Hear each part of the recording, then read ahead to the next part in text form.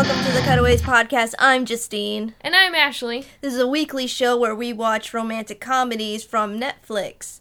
And Netflix is kind of... They're morphing and changing. We knew this would happen occasionally, but this is... I don't know. Explain it, Ashley. This is the first time that they have actually added movies behind the movies that we've already watched.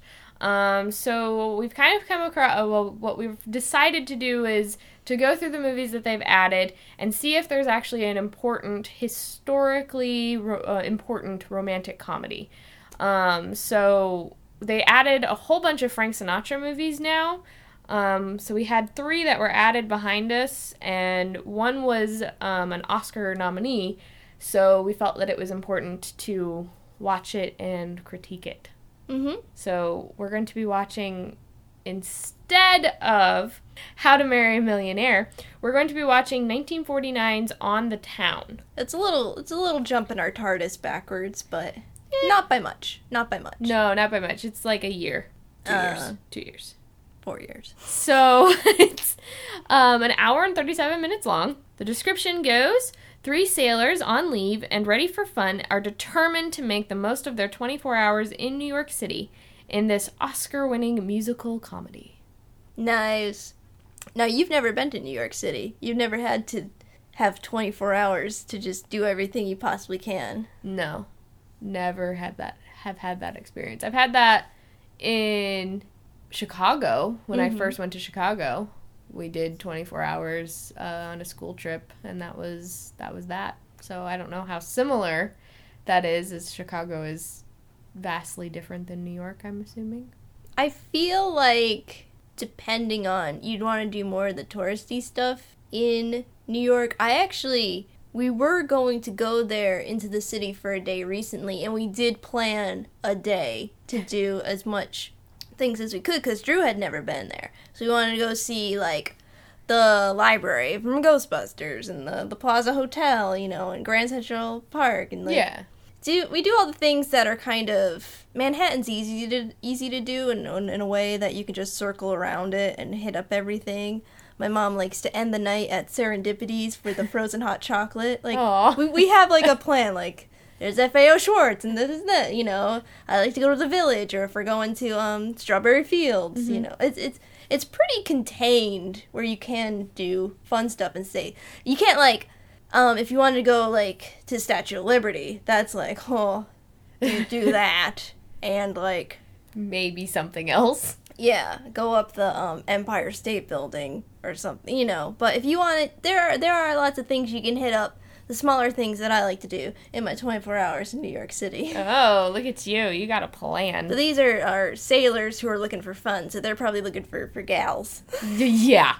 That's what looking for fun means. That is a colloquialism. I think it's cool. I wanted to watch this because, I mean, the musical is still on Broadway. They still performed it at last year's Tony Awards, the main song. Yeah, it's been around for a really long time. It's not, and they haven't changed it. Mm-hmm. Like, you see a lot of musicals where they alter it, or they add stuff to it, or change the setting to kind of reinvent it.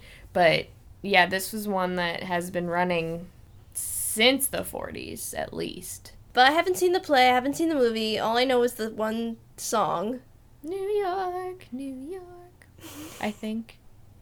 The correct word's different tune. Ha! But yeah, it's starring Gene Kelly, Frank Sinatra, and Betty Garrett. It was directed by Stanley Donen. Donen? Donen? I don't know. It's Donen. So we're just going to go with Donen. I think it's Donen. Yeah. Sounds better than Donen. Yeah. And after 3 days on Netflix, it has a rating of 4 stars. Yeah, but all the movies did. Oh, yeah, they did. This is, like, Netflix, like, general thing. It just, like, it throws up. Yeah. It's like, we're just gonna... But there were ratings, and, I don't know, the 2 that first came up were good. I don't know. Well, I feel like people who watch it are gonna like it. Okay. I feel like if it's lasted this long on Broadway... Mm-hmm. It's gotta have a good story. It's gotta have at least a decent story, or at least decent songs. Yeah, I could see that. So... it was a 1950 Academy Award winner for Best Musical Score and was a 1951's BAFTA's nominee for Best Film. Nice. So this is our first biggin. Yeah. So yeah, definitely. Sorry for all the fans who wanted to hear how to marry a millionaire, how to be a millionaire, how to marry someone you want to be. Yeah. That'll be next week. Is this surprise special edition? Let's watch a movie. Woohoo! New York, New York! Okay, we just watched On the Town. On the Town. I always just want to call it New York, New York. I feel like that's what it should be called. Because the bigger number is called That's the opening number and then the ending number. Yeah. But it's called On the Town. Yes. But there's a song called On the Town, isn't there? Yeah, it's at the beginning when they're on the in the top of the Empire State Building. Yeah. It was an MGM film. Yes, this was quite good. It was in Technicolor. Beautiful. Yeah. It had some gorgeous opening credits. Yeah, they were like very pizzazzy and colorful. And I was into it. I was like, yes, I am here for this. This is what we came here for. This is what we pay money to Netflix for. Right. My $7.99 a month. Yeah. Bitch. I do felt like, for me, it was strongest at the top. Like, it had high peak, and then, like, it kind of got lower. But, like, not so far. Like, maybe at, like, the middle, it was strong. It had, like, a good plateau. And then, like, towards the end, it was just, like... we don't know how to end this movie. It was just starting to get, like, down, a little boring. And just, like, when they brought in the, like, when the main character starts to feel, like, sad, has his low points, those are good. It's, like, I'm glad that was in there. Because I feel like a lot of movies we watch lately don't have those strong low points. It's all kind of even keel for the main character. Especially the main guy. Yeah, the main guy is always just, like, fine and dandy, awesome guy. Yeah. But then, this time I was glad that there was, like, a real point of lowness. But that point is just where it kind of started to lose its pizzazz. I think it was because it's easier to do this in, like, a stage play where you have... 2 acts? Where you have the 2 acts, or, well, even this could be 3 acts because they cut so much out. From the actual play, but you have so many characters. Like, this is this is 6 main characters, whereas most movies are 2. You only have, like, really 2 big main characters that are the central focus of the movie. So they were trying to... I think what made the beginning so good was that they gave each character their own, like, time to kind of express their wants and their... Right. And then, towards the end, it's when they're all together all the time. Yeah, and you've already kind of lost... They've already, like, done what they've set out to do, so you're kind of like, well, where do we go from here at this point? Which is, I think, why they didn't know how to end the movie, or it felt like they didn't know how to end the movie. Because it was very much, where do we go? Like, we've met everybody, everybody's happy, everybody's fine, so let's just throw in this bit with the cops. I feel like if the cops had been, like, a little bit of a stronger presence, or the chase was stronger throughout, I think that would have been a better payoff. Right, yeah. There was definitely some muddling about there at the end that could have been... You could have brought the final action sooner. Yeah. And we would have not felt... Like, when your audience is feeling where they don't know what's going to happen next, that's a bad feeling. Yeah. Or they're not invested in what's happened next. It's not even that they know, because I wouldn't want my audience to completely know what's going to happen next. I think, well, the thing is, it's like an agreement with the audience of, like, you set up at the beginning this, and this, and the character's going to want this. This is the payoff. Yeah. So, like, the audience is reaching for that payoff. But, like, if they're not certain, kind of like the direction. If they're ever going to get that payoff. Yeah. Yeah. That's the feeling you don't want your audience to have. Like, yeah, exactly. They're like, okay, where am I? But yeah, it had 6 people, which I initially thought that I was going to be confused and not know who anybody was. But I feel like I was pretty good about it, because he had Frank Sinatra, he was the thin guy. Yeah. Gene Kelly was the main guy. And then the other guy's the other guy. The Yeah, third guy. yeah, the third guy. So you had, like, Gene, Frank, and the third guy. Yeah. That was easy. And then you had, like, the funny girl, the pretty girl. And the nerdy girl. Yeah. Yeah. So, like, that's where stereotypes work for you when you have a lot of characters. Yeah, because there is no character depth in this movie. It's just fun. It's you have to kind of be willing to not care about the background of these characters or to know anything really about them, but to that's just where journey tropes along. are useful. Yeah. Because when you present a trope, like, we as humans, like, fill in the blanks. Yeah. It's easy for that to happen. Especially now with there being...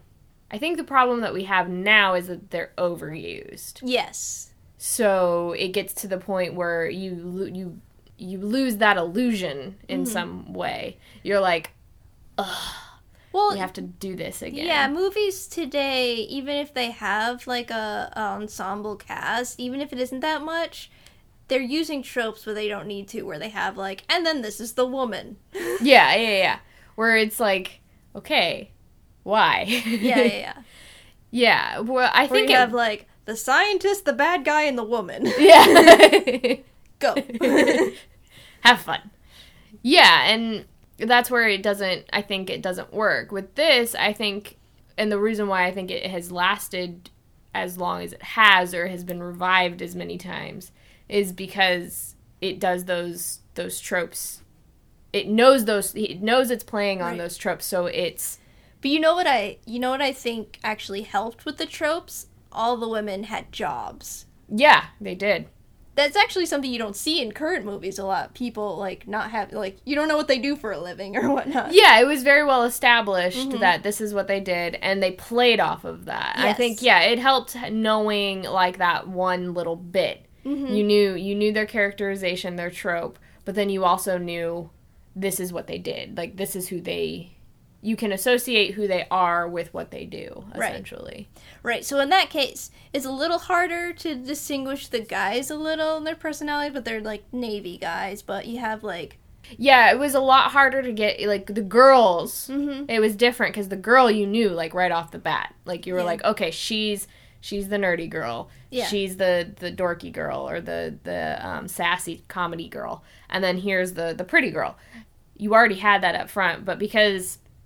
they got off the boat, or the guys got off the boat. They were like one unit. Yeah, it was like, okay, here are the boys. We didn't even know their names until they met the girls. Yeah, and that's just, like, on an individual basis. Like, we learned their names, like, one at a time. Like, yeah. It was like a series of 20 minutes that we learned each of their names. Yeah. Which was different, because I think most of the time it did it in a way where it put the guys in the background almost, where it kind of put the girls in... like, the forefront, like, these were their... I like the ladies. I like them a lot. Yeah, they were really well done and well acted. They were funny. Oh, yeah. Hildy was a treat. Yes. I like her. I like her acting a lot. I would love to see more of her. Yeah. That's what I feel like with these movies we've been watching. We know the guy. You know, we know Cary Grant. We know Frank Sinatra. We, like, know these people, but, like, the women I'm learning for the first time. Yeah, and I'm just like, what has Rosalind Russell been in? You know, like, I can't, you know. Yeah, you heard the name, but it's not, like, synonymous with a thing like Frank Sinatra is. You know who he is. You knew he was a singer. You know his nickname. Yeah. Just from growing up. Right. And then you also know Cary Grant was just famous for comedy, and then Gene Kelly is just... dancer extraordinaire. Yeah, but I could not tell you, like, the last Cary Grant. The last two, well, we know Ginger Rogers, but his lead when People Will Talk, I cannot say. I don't know her name. Mm-mm. It's just, I'm feeling like this is a trend of, like, oh, I know the leading guy. He's a famous guy, but he's often paired up with these women, which I'm sure back in the day... they knew them. Yeah. Because there weren't a lot to pull from. They were, you know, hired through the studios and whatnot. They came up through there. But, like, it doesn't translate to today. The same way that the guys do. Yeah. Yeah. I don't know where that comes from. Well, I think it kind of plays into the whole, we have this assumption, at least we've had this assumption for the last, I guess, 30 years that women are not funny, that it's always the guys who are funny. And I think the romantic comedies, well, not even the romantic comedies, but the big comedies are always guy-centric, and especially now the ones that make, like, so much money is we don't think about girls being funny, and that I think it kind of plays back to, it always reminds me of the very first episode of Gilmore Girls. There's this line that one of the mothers says to the younger girls where it's like, boys don't like funny girls. And it's like, that is kind of where I think it kind of comes from, is that women have this idea that we have to be the uptight kind of straight man in the comedy, with the guy who's the outrageous kind of fat guy funny, because that's what we've seen. Like, we've had King of Queens, we've had, like, even in Family Guy, it's the fat guy with the skinny, the Simpsons, Drew Carey show. All of that kind of plays into it, probably. And so we kind of lose these great comedians from this era. Yeah, like, I what I took out of this is, like, I would definitely watch a movie with Hildy and Claire. Ivy, not so much. Ivy wasn't in it enough, like, in it with them enough. She was the mystery girl. Yeah. But, like, those two, I'm like, who are these women? They are amazing. Yeah, I loved Claire's, like, dance number. Yes. I was like, who is this? Why don't we, because whenever you think of tap dancing or that kind of stuff, you think of Ginger Rogers. So it's like, why don't we know this person? Because that's not Ginger Rogers. Right. So, yeah, it's interesting. Yeah, right. So I'm hoping we got a couple more of these Frank Sinatra movies coming in the forward years coming up. So I hope we see these women again in there. Maybe, I don't know. Well, it does seem like Frank Sinatra worked a lot with Gene Kelly. Yeah. At least in his acting career. Yeah.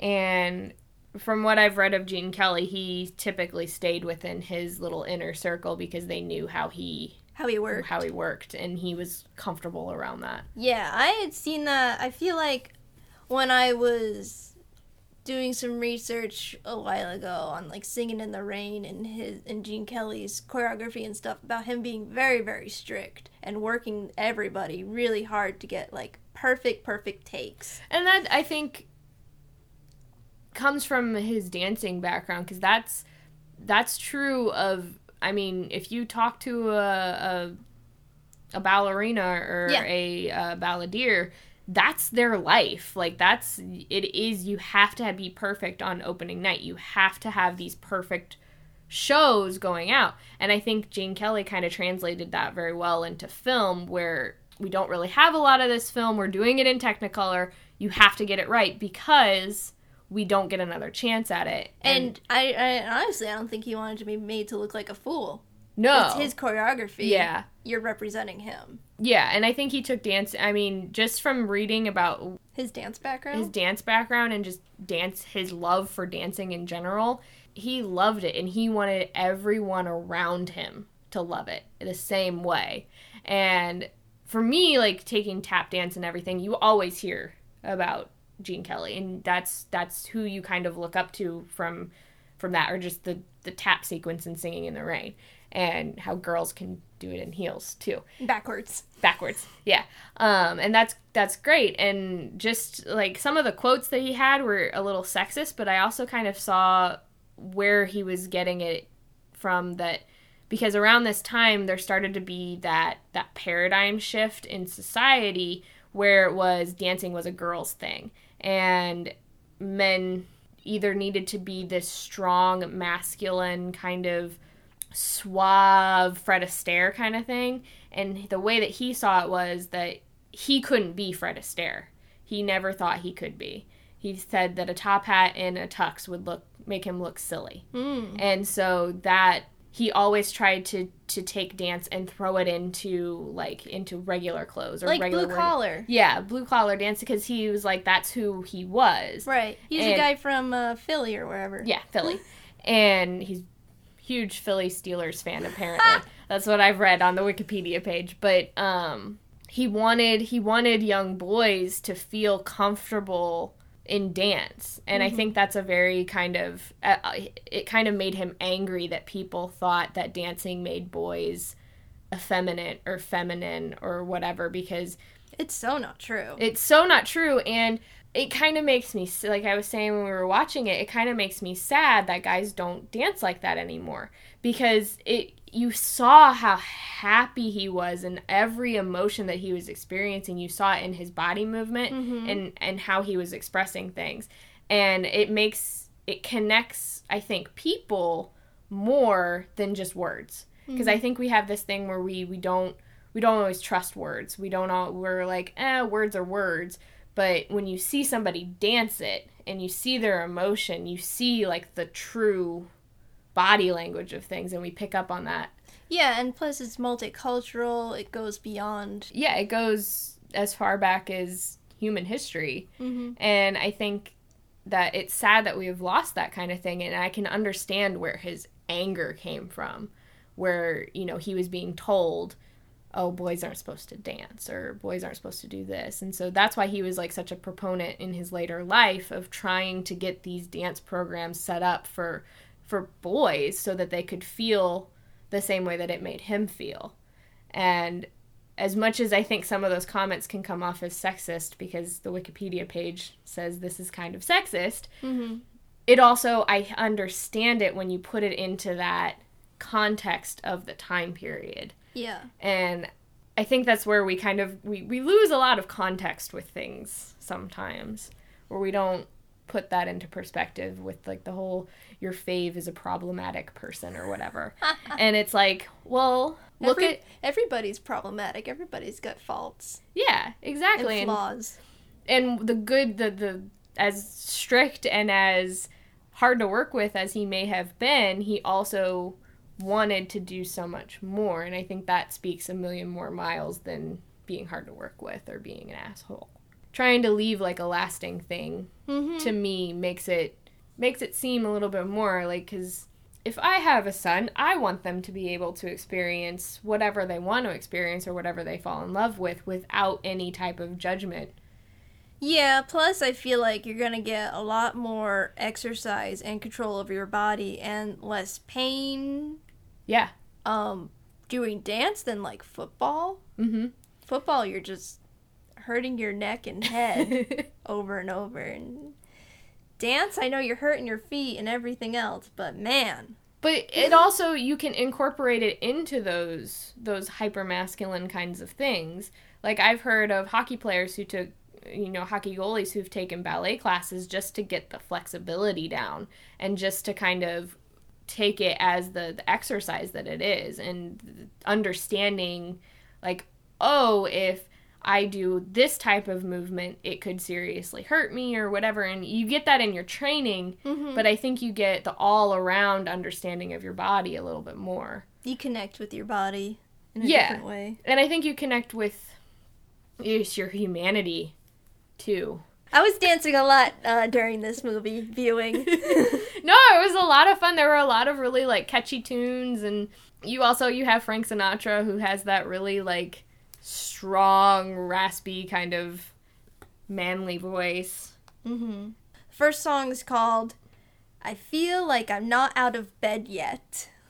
Oh, yeah, with the dock worker guy. Yeah. Shipyard builder, as he's credited. Yeah, that's how the movie opens, is we have a portly young man walking to work.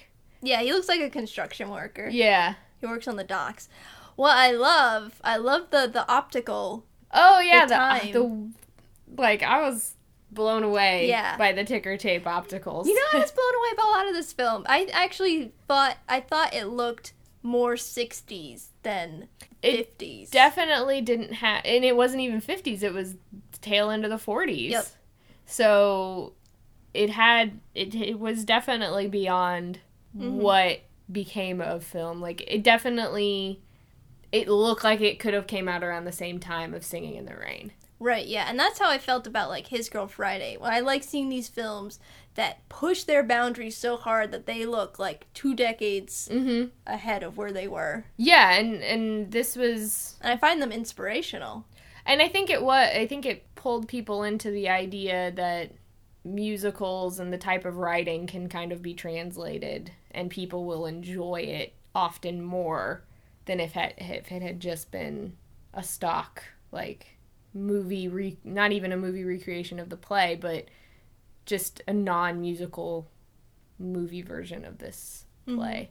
What I was reading is that the fluidity of the camera was still very new, and how... Oh, I believe it. We haven't seen, like, any camera movement. Yeah. Just barely. Well, we did have a few. Like, there in this one, yes. Yeah, there was a lot.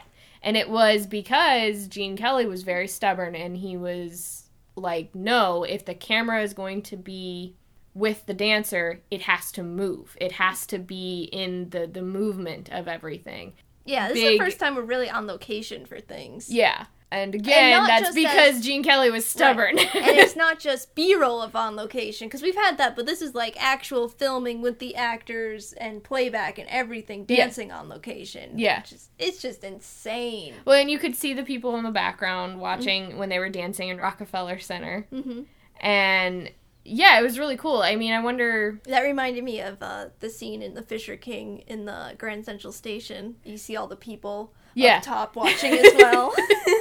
I love those moments because it's not really, it's kind of like that suspension of disbelief kind of thing, but you could very well believe that people would be watching whatever's going on if they see something. Oh, yeah, for sure. That's what you do in New York. Yeah, you people watch. There's lots of different people. Okay, let's talk about that optical, because it was a motif throughout the film.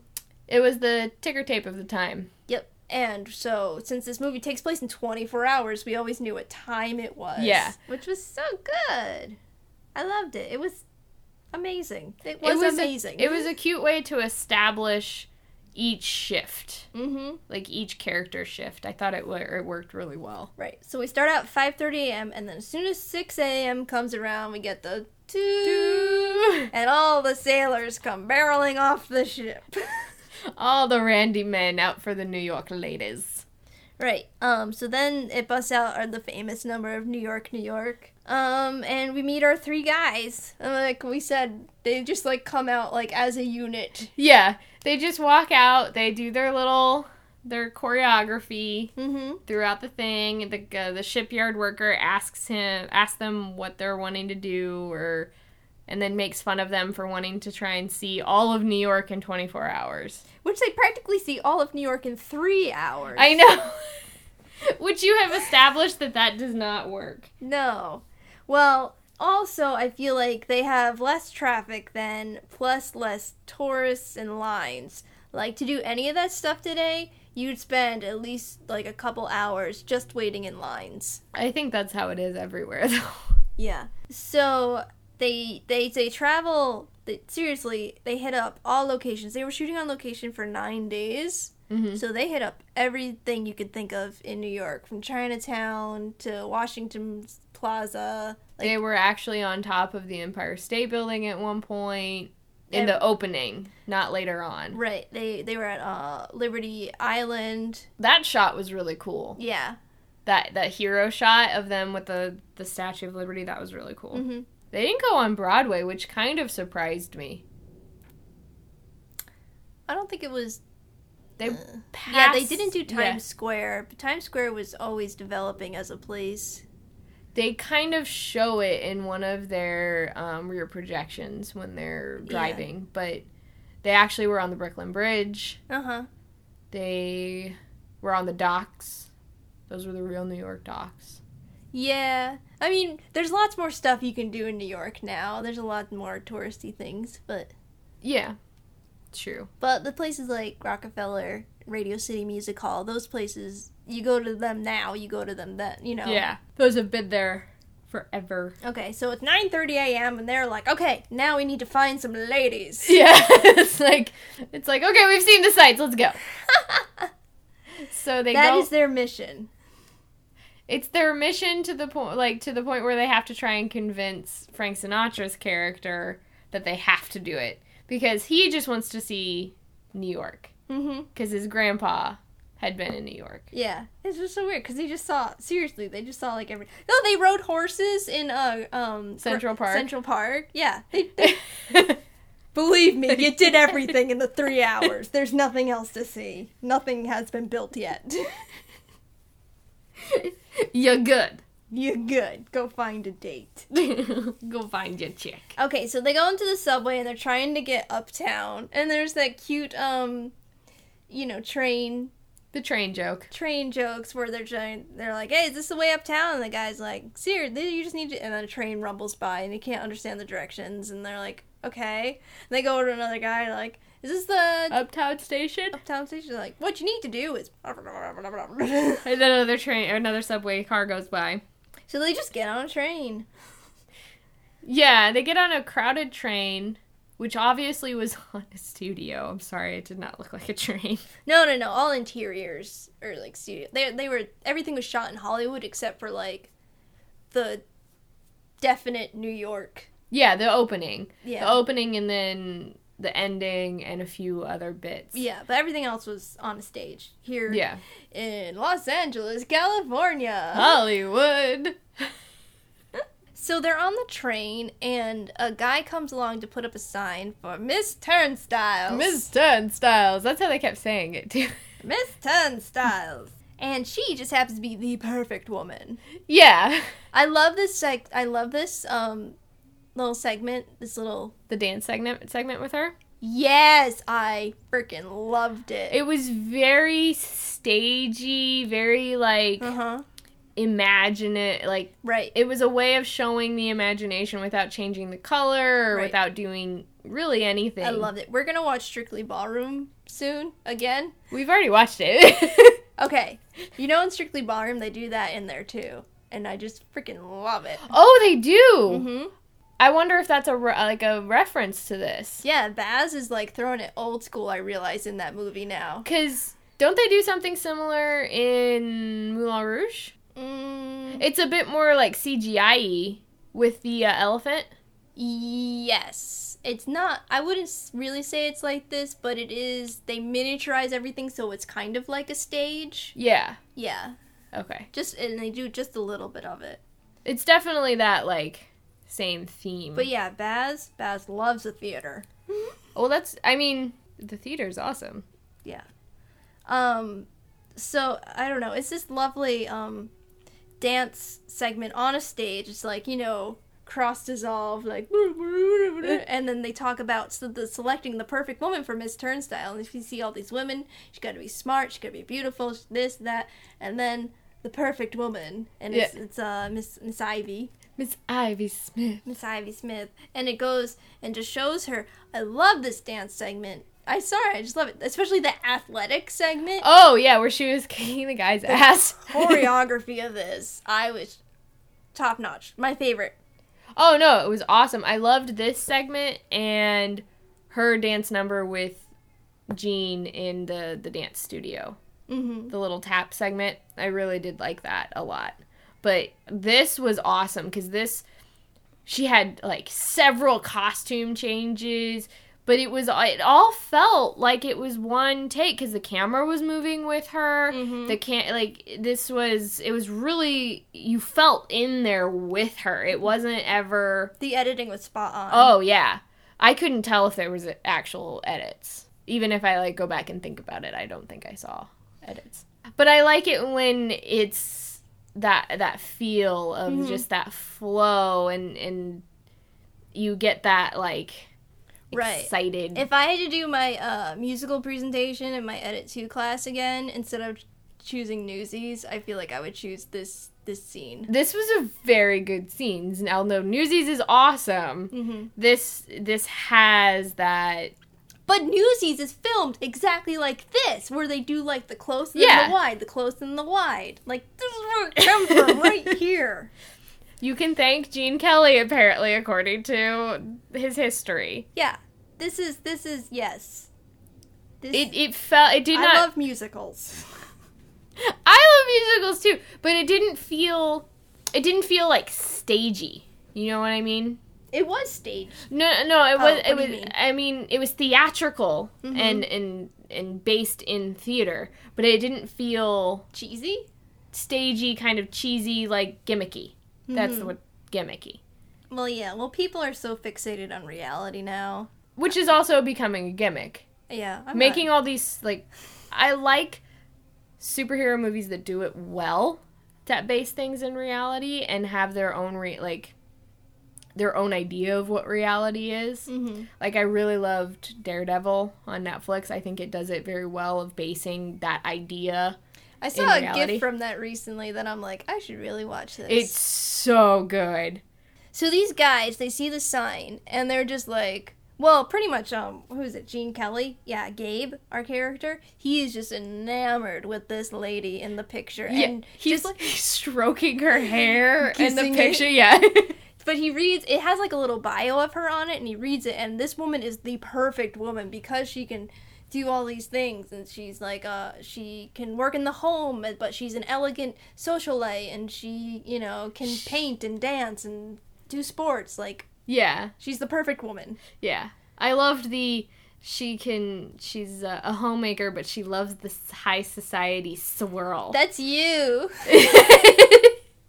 What? That's you and your ironing in your ball gown. I don't have a ball gown. One of these days. My wedding dress isn't even a ball gown. Oh, after you use your wedding dress, I mean, you want to get more use out of it, right? Yeah, I guess. There you go.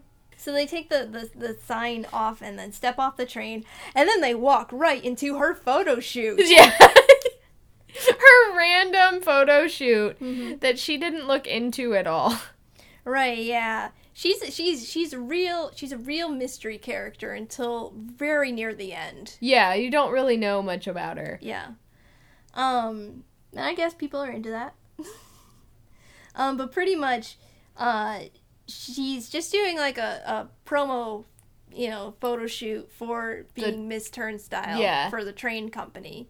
And the photographers get Gene Kelly to stand next to her, and he is enamored by her. He's in love with her. But love at first sight for sure. She's got to run, so she goes and hops on the train, and then the guys are like, "Oh no, I have to find her." So they leave the station and they catch a cab. Hildy is our female cab driver, and I love when they're like, "Why are you still driving cabs? The war's over." And she's just like, "I'm not giving up nothing." Yeah, she's sassy, and I love her. Oh, and I love how she commanded Frank Sinatra. Frank Sinatra, like, that was great. Like, he was so caught up in being in New York and all this stuff, and she's just like, "You're mine now." Yeah. Like, I possess you. She was like spider to bait to Frank Sinatra. She was like, "I'll give you guys rides. You have to sit up here with me." Yeah. His name is Chip, by the way. Oh, yeah. Well, we don't learn his name until he gets into the app. moment. Yeah. Hi, my name's Chip.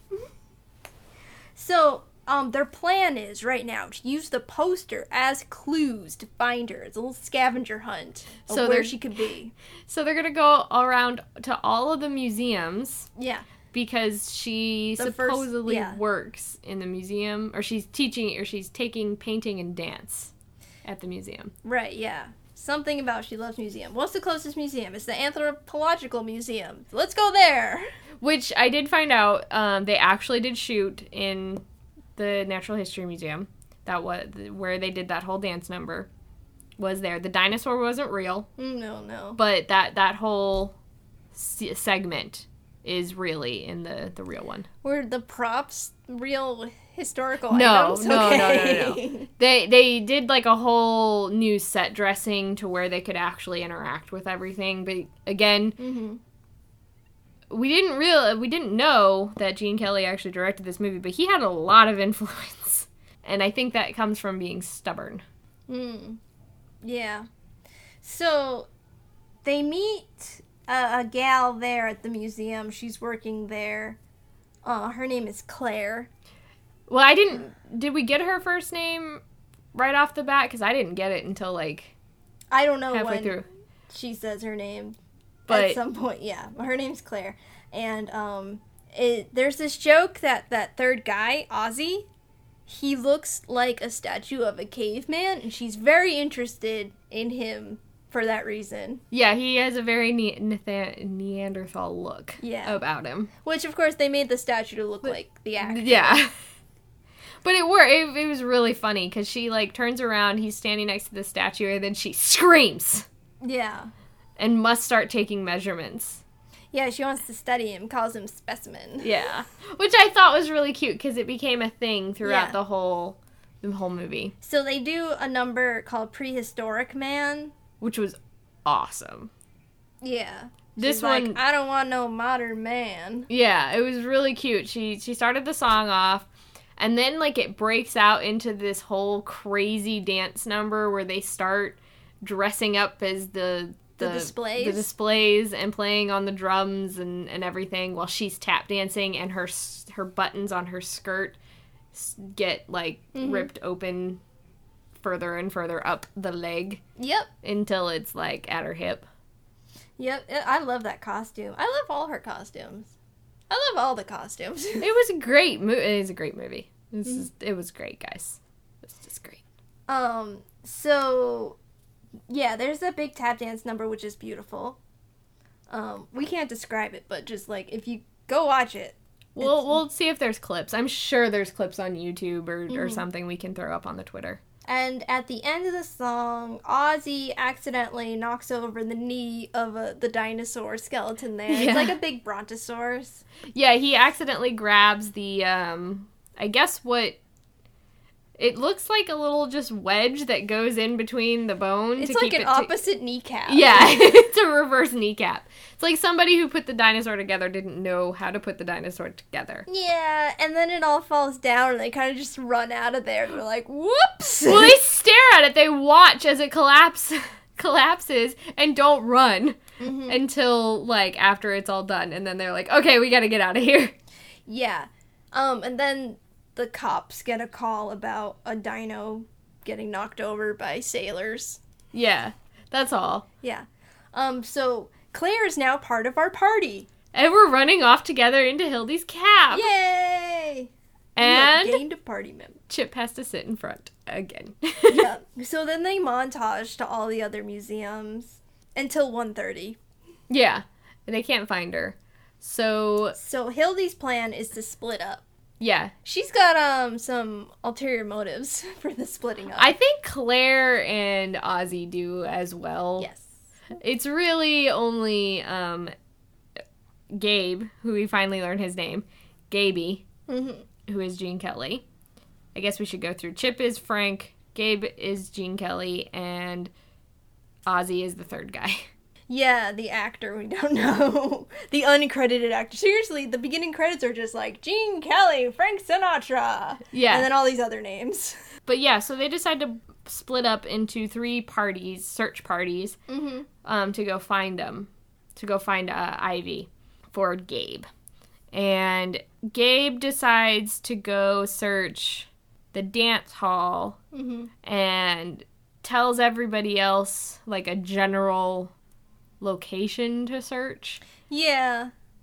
Like, she likes art, she likes these things, go check it out. Yeah. But Hildy and Chip, we spend a little time with them in the cab, and Chip is like, okay, let's go sightseeing now.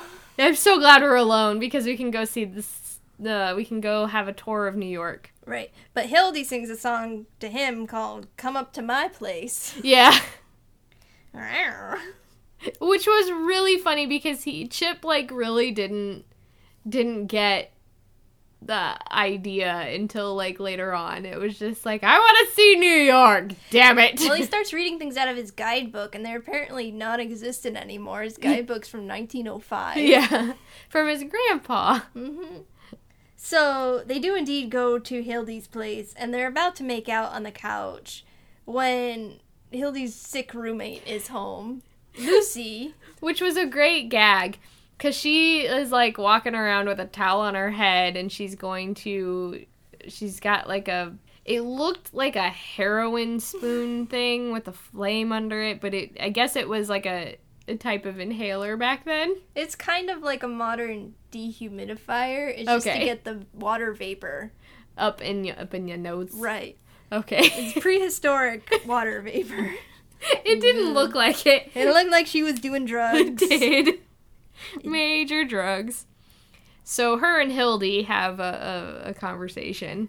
An understanding, really. I don't know if it was an understanding. It was like a forceful, get out! Yes, Lucy says, I'm going to go to the movies now. Yeah. Because they go into the other room, and then the door opens, and she's already changed into her going out dress from her robe. Yeah.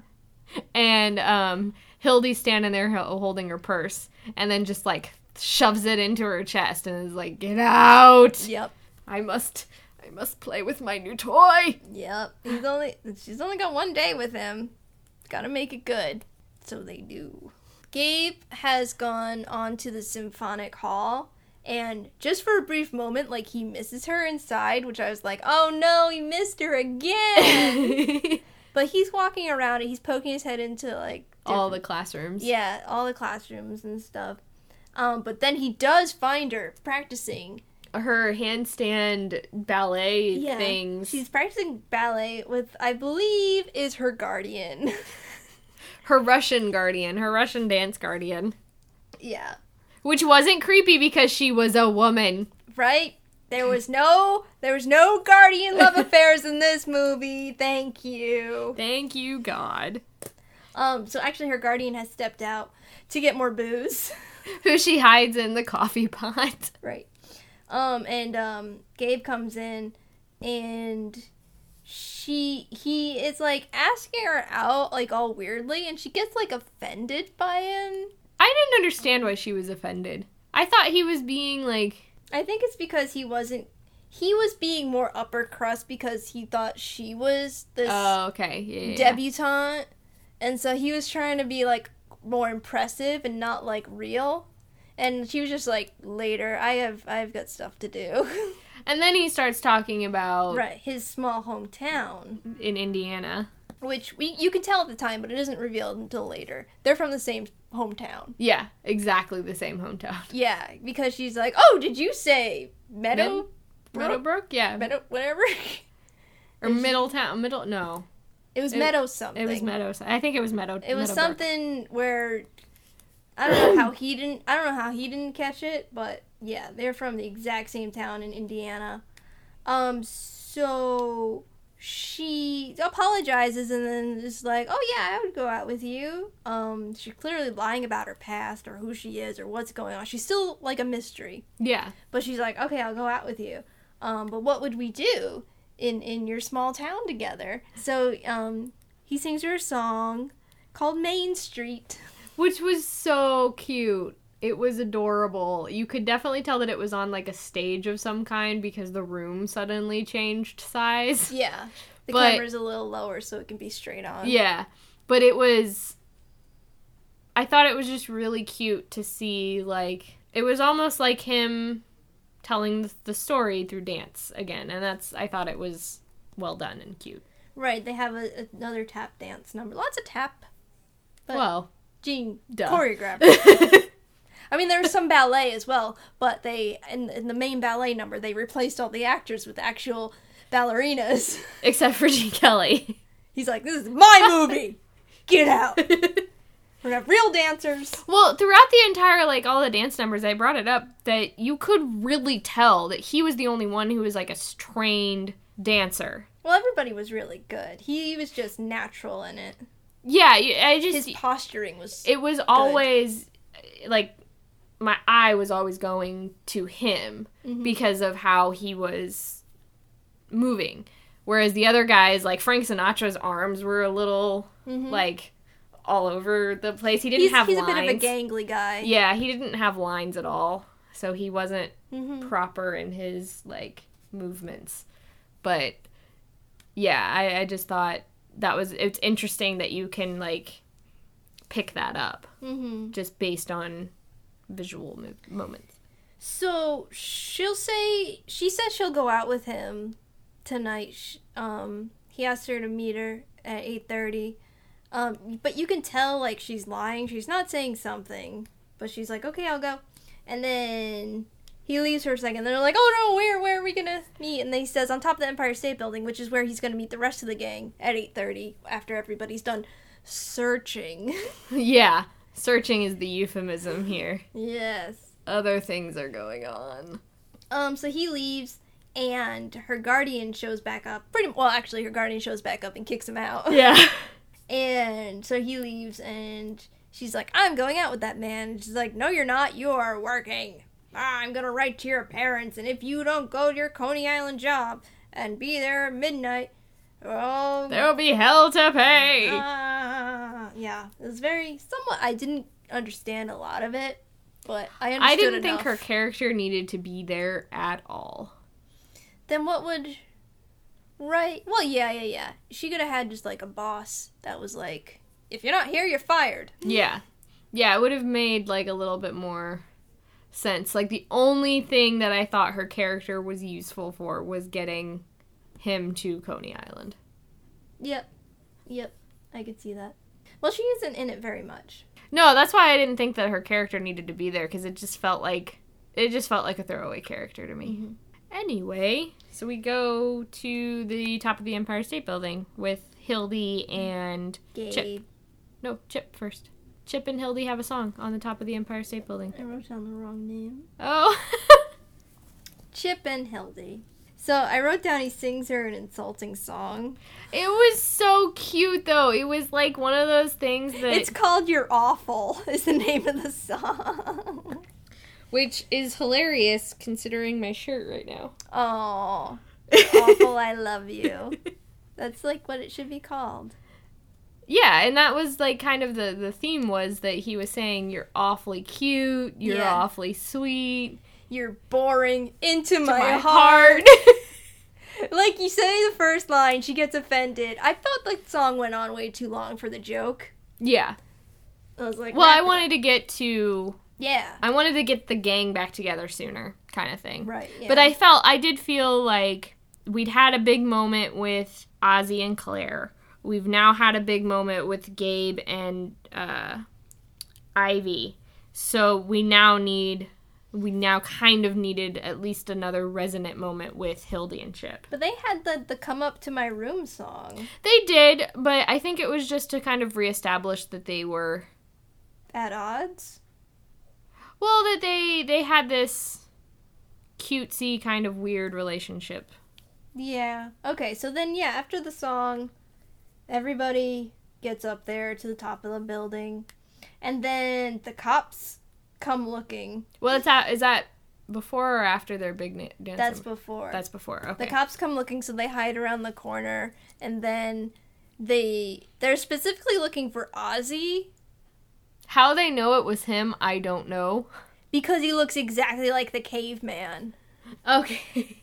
So they hang Ozzy off the side of the Empire State Building. Oh! I forgot about this for a second. Yeah. And pretend to be, like, leaning up against Claire. They give Hildy a pair of glasses to hide because her boss is there. Yeah. Because she's stolen the cab. Because the gag is that she's supposed to be getting the cab back to the shop. Yeah, I don't know what more to say about that. I guess it was okay.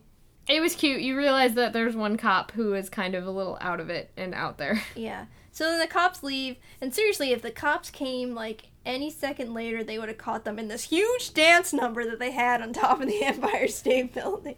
Which was adorable. This is where they sing On the Town. Yes. Which... Like I said, not a big of a number for me. Not as good of a song as New York, New York. No, it didn't have that same impact. And they were trying. Yeah. But it didn't have the same... It doesn't have the same ring to it. But I think New York, New York, especially with the number, how they went about it and integrating all of the actual filming in New York, I think that kind of has a big ring to it, too. Well, the song itself... On the Town doesn't impress me. Okay. I was impressed by most of the songs. I thought... I don't know, it had this weird... It was like two songs in one because it had the Shore Leave Blues kind of portion. I'm just like, Let's go. I didn't understand the Shore Leaves Blue, like, where that was coming from. I feel like it was just added in there because it was a popular song from the musical and they didn't want to cut it. So they combined them. Yeah, maybe. I could see that. So, yeah, I guess that part I didn't like about it. Okay, so it's 9:30 p.m. and they're at the club Samba Cabana. Samba Cabana. Yeah, I didn't get that. Like, what is the Samba Cabana? Oh, Cabana? Samba Cabana? Yeah, it's like a cabana, but where they samba. So they're trying to get into the club, and the club's full. But I love that the girls, the ladies, the women, they know how to work New York. It's the same song that they're singing at each club. No. Not those. Our gals. Oh, yeah. How they get in, how they pay the maitre d' with money, and they say, get us a table. Yeah. And treat Miss Turnstile like a celebrity. Yeah. Because at this point, the boys don't know that Miss Turnstile isn't a big deal. Right. It's a side comment that we've heard between our two women that they're like, oh, they don't know that Miss Turnstile isn't a real thing. Yeah. It's just like a... It's like Subway advertisement, pretty much. It's not a crown. It's not a Playboy. It's not a tiara. So yeah, they go to the club. Then they go and they dance. We see more dancing with the first set of girls. Right. So they drink to New York, and then we have like our first like sad moment between our lovers about not getting involved. Oh yeah, the not getting involved. Yeah. Song about how because he's a sailor, he can't be involved. Yeah, with a girl so far away. Because who knows if he'll ever see her again. Sad panda. And then they kiss. Yeah. It was like a really sad but sweet kind of moment because he's like, I don't really mean it. Mm-hmm. So then at 11:15 p.m., they're now at Club Dixieland. Yes, in each club they go to, it's the same song and like the same. I thought it was gonna be the same like 6 girls, but in the first club it was a like, bunch of white ladies. No, they're probably Latina because it's a samba There were club. a couple Latina, but there were white. And well, then they could have been the Latina second, and be white. the Dixieland club, of course, they're African American women, and then the third one is a Shanghai club. So they're all Asian. Oh, they're Asian women. But at Club Dixieland, they're Gabe and Ivy are dancing cheek to cheek on the dance floor, and he's pretty much proclaiming his love. He's like, I didn't mean what I said earlier about, not being able to commit. Yeah, I commit to you. He loves her. I choose you, Ivy Smith. Yeah. So, this reminds me right now, have you seen the movies like Before Sunrise and... Sam has. I have not. It reminds me of that because the people, they meet for 24 hours in Paris, and they have to go their separate ways. Mm-hmm. And it reminds me a lot of that. Those movies are all dialogue-based, though, right? Mm-hmm. Mm-hmm. Yeah. So Gabe actually sees, like, other Navy people at this club. And he's like, oh, dudes, my dudes, let me introduce. But it's 11:30, and... She gotta go. She gotta go work. She can't get her letter written home to her parents. Because they can't know that she's a cooch dancer. Right. Which, that's what it was called. Yeah. We'll talk about that later. So, of course, he goes over to grab his friends, and she disappears and leaves a note. We don't ever find out what the note says. But it's something along the lines of, I had to go, I had, like, a thing that I couldn't get out of, I've got to be there at midnight, something along those lines, probably. Right. So, they go to the Shanghai club. It's 12:30 a.m., and Hildy has the idea to pair up Gabe with her roommate, Lucy. And, of course, Chip is like, ooh. Yeah. He knows what's coming. Because she's still sick. Yeah, Lucy shows up, and she's very annoying, and she's sick. What I liked is that she's, like, kind of the annoying, ugly woman, but it's not like in The Mikado, where you have, like, the friggin' bearded freak of nature woman. Yeah. Where it was... She was relatively good looking, and she looked like a more normal woman. She wasn't as pretty as the other girls. Yeah. She was the best friend trope. Right. But she had a really high annoying voice, and she was sick. So she kept doing these really obnoxious, loud sneezes. She was like Fran Drescher. Yes! Yes. That's exactly who I was thinking of, too. Anyway. So she shows up, and then Gabe tries to dance with her and tries to still have a good time and all that, but he is obviously still very hurt. And actually his Navy boyfriends show up again, and it's kind of embarrassing to be seen with Lucy. Yeah. Because he had talked up Ivy so much. That now it's not the same. It's not on the same level. He's embarrassed. He's feeling crummy. Yeah. So he goes and sits alone at the bar. All forlornly with his cheek on his fist. Yeah. So the gang all rounds up, and they say, "You can't be alone," and then they sing the song, "Count on Me." Which I thought was I really liked this song. This was a really cute number. Yeah, because it was, like, trying to pep your friend up and, like, being all cute, and Frank Sinatra is like, I'm never gonna leave you, bud, and it was really cute, and, like, it's like, aw, you can, like, guys can be like that. Why can't they do it now? And it was a song full of puns, so who doesn't like that? Yeah. It was a lot of puns that Lucy wasn't understanding. Oh, poor Lucy. I actually liked Lucy a lot. Lucy was cute, and I loved their little moment in the next bit where he walks her home. It's 12:30 a.m. now, and Gabe is walking Lucy home, mm-hmm. and they get... You love this speech. It's a beautiful speech. It was, like, about how...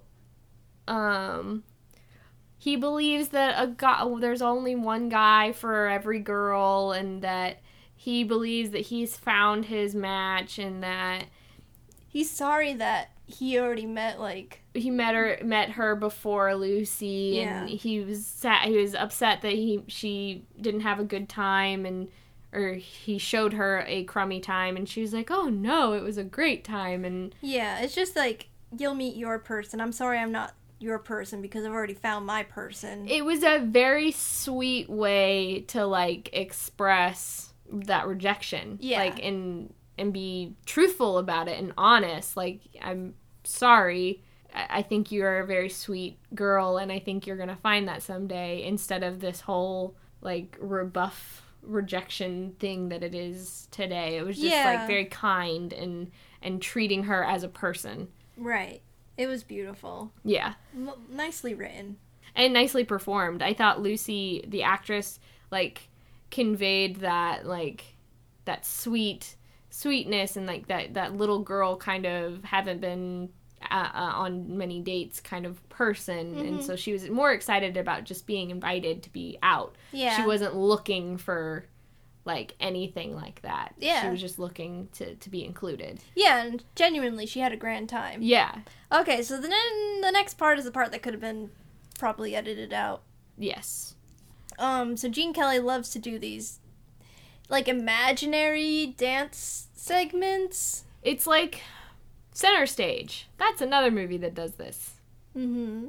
Where they go off into the stage and they kind of act out what's been happening, but I think what it was supposed to be, it doesn't come off that way, is he sees this poster for this play and he's like, oh, that sounds like something that sounds like today. Yeah. And so he envisions what has happened today as a ballet. Mm-hmm. But for me, I'm just like, we just watched this movie and now we're seeing it again as a ballet.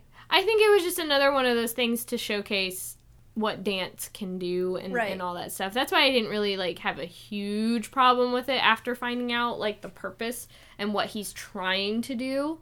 But yeah, it could have like existed on its own. Right. Yeah. It as this was like the slow part of the movie already, and this just like it stalled it. It halted it because we weren't getting any new information. No, we were just, and they were completely different actors. The only actors and actresses, it was all ballerinas and balladeers and Gene Kelly doing this dance number in 3 parts explaining the story. Yeah.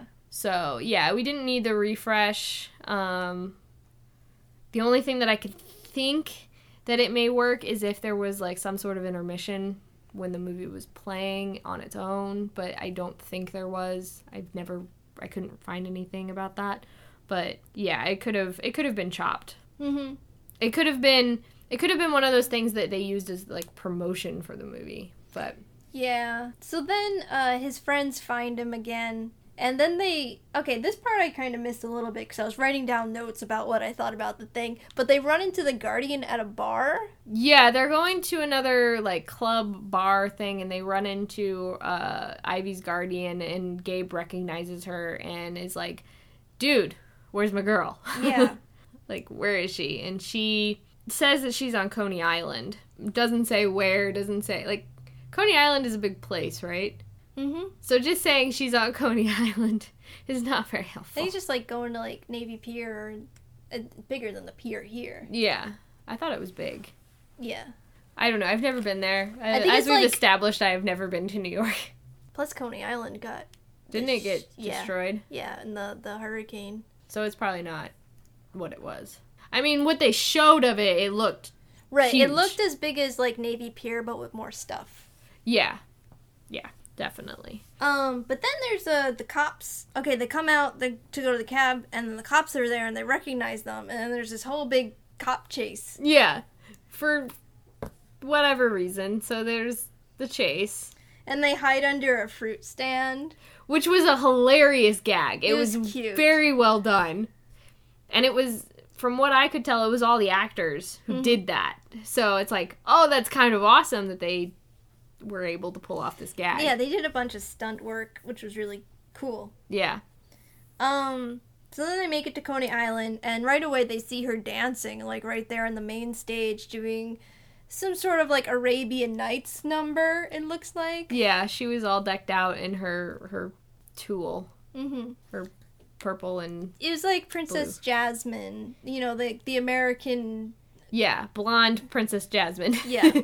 So, like, they instantly see her, and she, like, runs backstage, and then he goes backstage, and they have, a talk where he doesn't care what she does, he just, like, wants to be with her, and then she reveals that they're from the same town. And she's bawling about it. She's like, I'm so sorry I lied to you. And he's like, oh, honey, it's okay. Yeah, I'm just so happy that you're from the same town as me. You can understand, or we can, like, meet each other again. Yeah, he was just so worried about losing her and never seeing her again. Yeah. It's a bit of a Harry Met Sally moment. And then the cops show up. Yeah. How did they get all the way? They tracked him down to Coney Island. Somehow. This is where I didn't think, like, the gag just didn't pull off. Right, yeah. If the movie was getting slow before, it's seriously, it's on that decline. Yeah.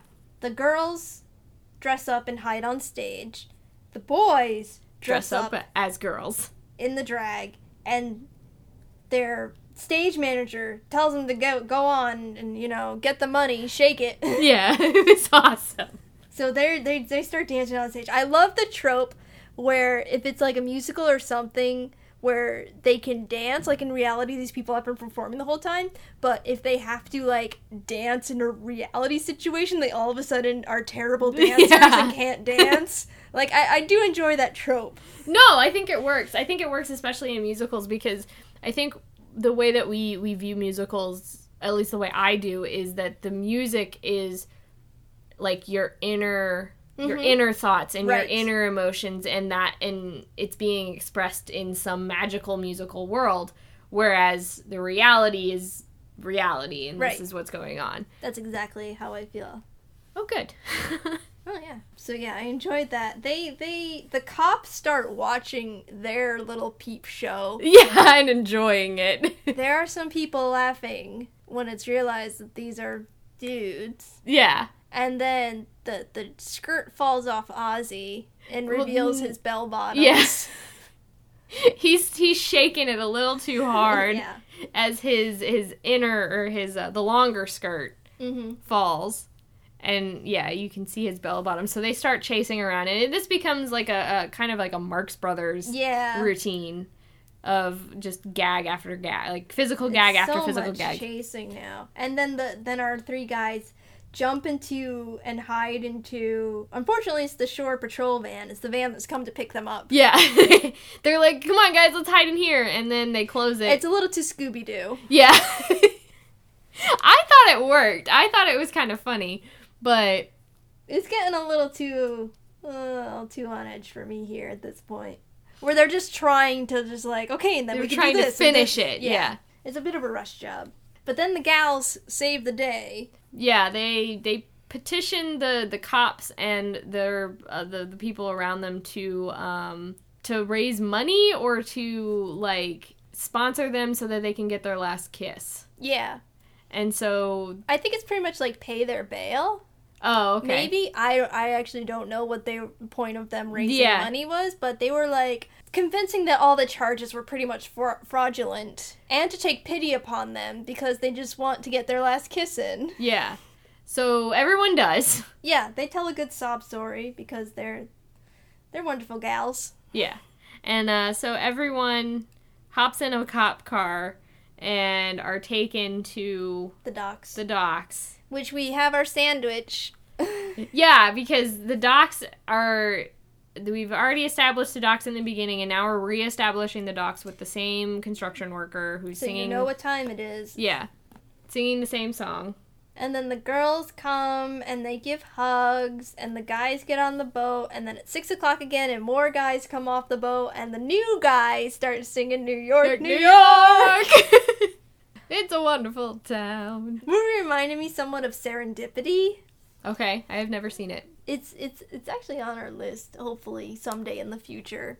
It's got John Cusack and somebody else, where, you would really like Serendipity. These two people meet, but then have to, like, go their separate ways, but if they find certain clues, and it's in New York, that lead them to each other, then they were meant to be together.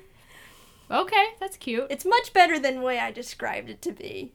I think for this kind of, I think, established, because I felt the romance. We felt we had the comedy, and this is like kind of established those all-encompassing like romantic comedy kind of genre tropes kind of thing, where you have these individual stock characters that you can pull from, and because we haven't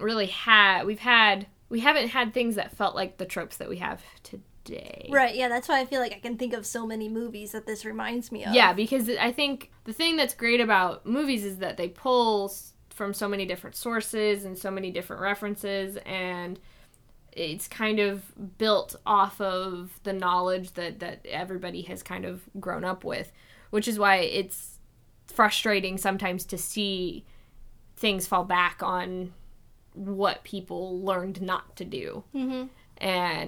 But I think that's what's cool about it also is because it's always changing, it's always learning, it's always growing in certain aspects, and I think that's a good thing. And I like to see different things being pulled from different things, or things that work to be brought in to kind of made better. It was called the most inventive and effervescent musical thus far produced in Hollywood. From what we've seen so far on Netflix, I think, yeah, I could see why that's being said. But I feel like this is before, well, I feel like you would say, like, and then they're going to put out Singing in the Rain, and then Singing in the Rain is going to take, Singing in the Rain is definitely... That's what you think of when you think of... It's what you think of when you think of Gene Kelly. It's what you think of when you think of just Hollywood musical. That's the epitome of it. Nothing has taken its throne yet.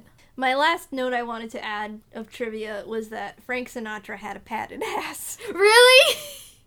That makes so much sense because it popped, like, you could definitely, like, see the crease of where his ass crack was. I was not looking at his behind, but he was so thin that they padded him up in his behind. Well, yeah, because sailors have to have, like, sailor butts. Oh, really? They are on their feet all day, and they have to know how to swim. They have the swimmer ass. Oh. I get what you're saying now. I will rate this movie 4 New York guidebooks. Ooh, that's a good one. I'm going to rate it 3.5 goblets of glass. Oh! I loved that joke. She picks up the beer and she's like, yeah, it's just what I wanted, a goblet full of glass. Because it was like, half of it was the bottom. Yeah. Okay, so thank you for joining us on our flash backwards, but next week we will be continuing on with 1953's How to Marry a Millionaire. Yes. So we'll get to that someday. You know, stop adding movies, Netflix. Damn it. I'm really glad we went back to watch this one. No, I think it was important to see, because it adds to the progression of the history, and we can definitely see where things started for the genre. Great. Yeah. Okay, you guys can listen to us and download our episodes at thecutaways.com. You can rate, subscribe, and leave us comments on iTunes, and you can contact us on Facebook and Twitter at Cutaways Podcast. Yes, please do.